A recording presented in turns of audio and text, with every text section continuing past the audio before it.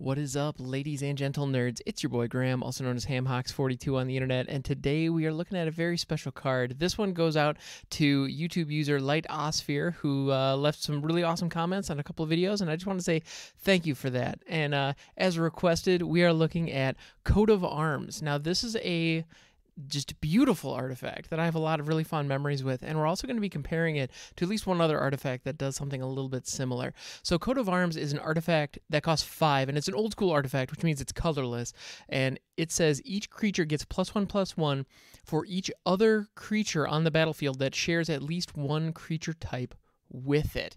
So what that means is if you have a large army of 1/1 creatures that all share a creature type, they all are no longer 1/1s. They are all freaking huge. So if you have 5 1/1s, they're all of a sudden 5 5/5s or 6 6/6s, etc., etc. And so the Coat of Arms is amazing. Like nothing short of the best artifact out there in decks that are producing a large amount of token creatures. So think of saprolings, think of plants, think of insects.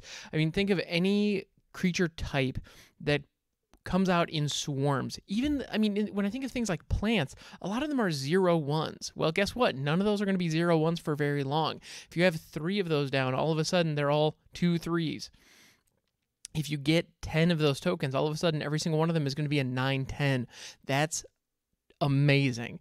I personally used Coat of Arms back in the day in a number of different decks, specifically goblins, Myr, actually, the small robotic creatures from Mirrodin, Myr, M-Y-R. Those creatures, by the way, if you're using cards like Genesis Chamber that produces tokens based on mirrors, it's fantastic. On top of that, I want to point out Coat of Arms does not care who owns those creatures. So if you are on at say an EDH table and one of your opponents just so happens to have a couple creatures that share a creature type with your particular tribe, which is not uncommon, especially if you're playing goblins or elves, because so many cards throughout the history of the game have been those creature types.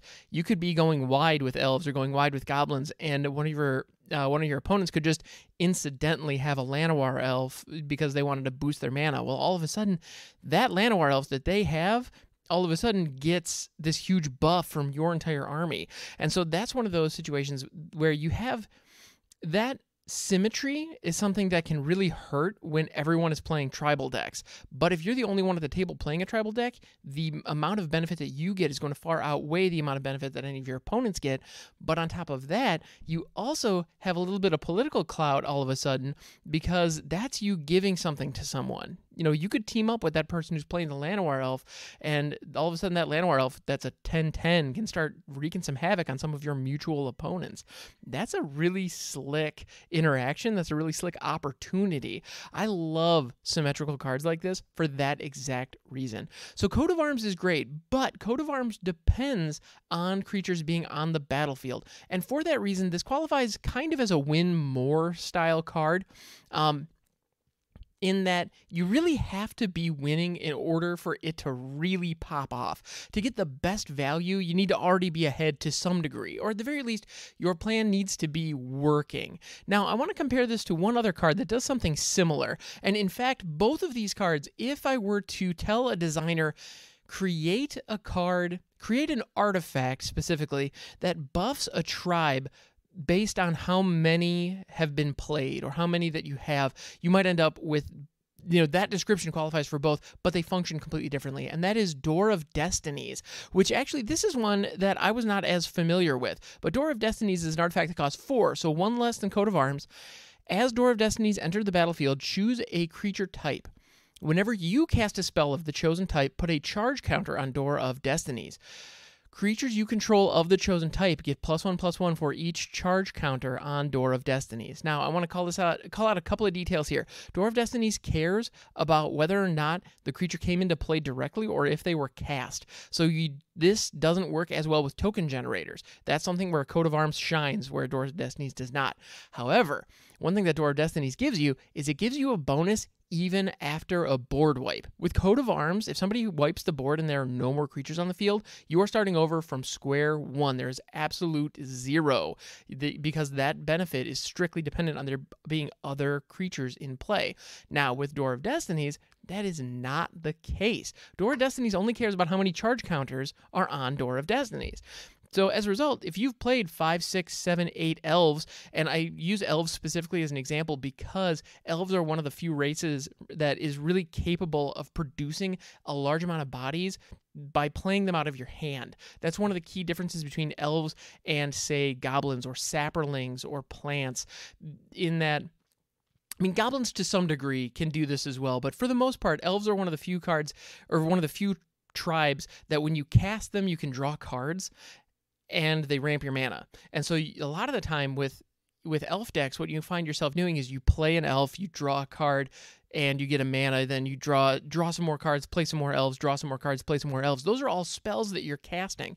So if that is the loop that you're using to get creatures into play, Door of Destinies gets to trigger with every single one of those, and you get charge counters for all of them, and then all your elves get bigger and bigger and bigger and bigger and bigger. And then your opponent, who has a Wrath of God in their hand, who's going to throw it on the board, destroy all the creatures, and feel like they've accomplished this great feat. Yeah, they have. But then next turn, when you do it, all of a sudden, the first Llanowar elf you play into an empty board still gets the +9/+9 or whatever from Door of Destinies.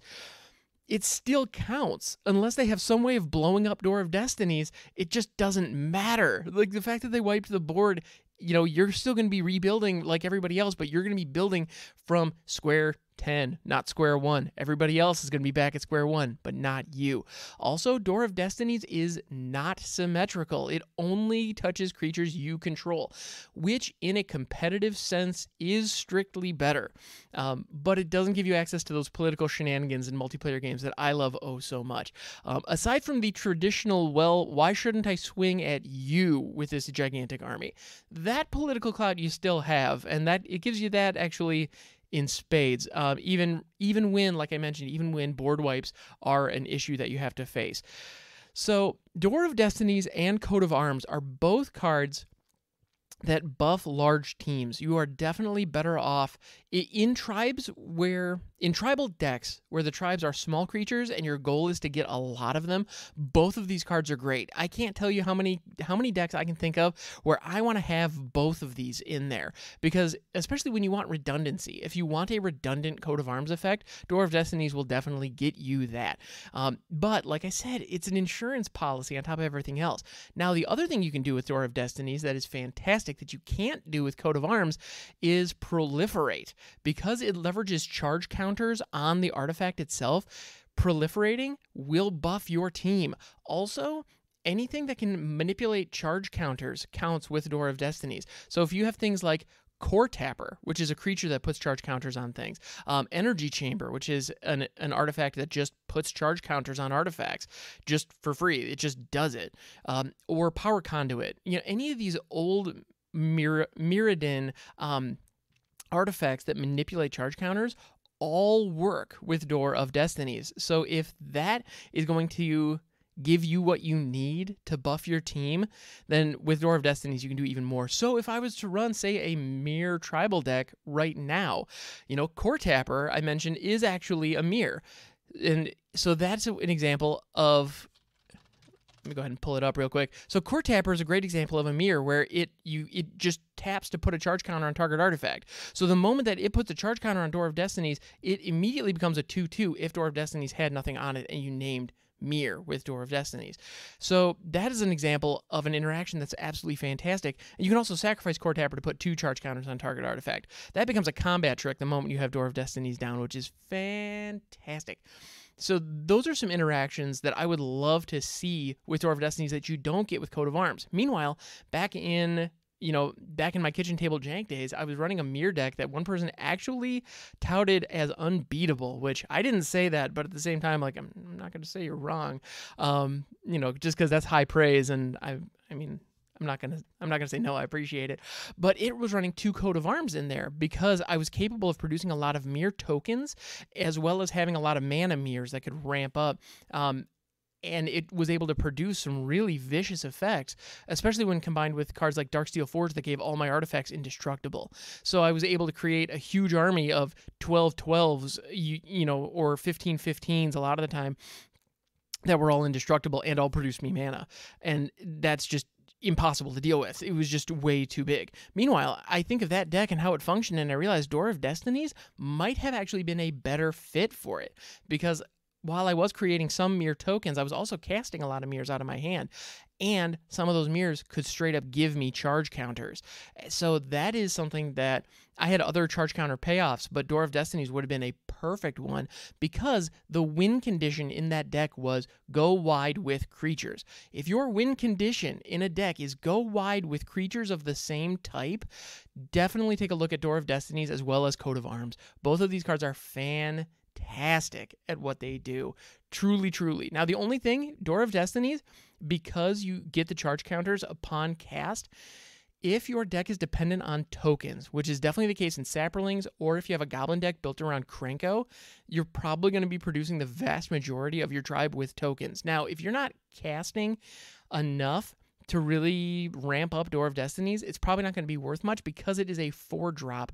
So it's a setup piece that doesn't come in until turn 4. And in a lot of cases, you might be better off by having haste enablers or token generators in those spots in, say, a Goblin deck, or if you're running Saprolings or any tribe that requires token generation, Door of Destinies may not be that good of a fit. Meanwhile, Coat of Arms is the GOAT in that deck. It's so good. It fits so beautifully. So if you're creating a ton of tokens, definitely take a look at Coat of Arms. Now, if you're casting a ton of creature spells, definitely take a look at Door of Destinies. In the end, both of these cards are fantastic, and if you're running any kind of tribal deck, you probably want to be running both of these, just because they are truly great. So thank you so much for hanging out. I appreciate you. This has been an absolute blast. You can catch me on Twitch, twitch.tv/hamhocks42, and do not forget that you are a good person and you deserve to be happy.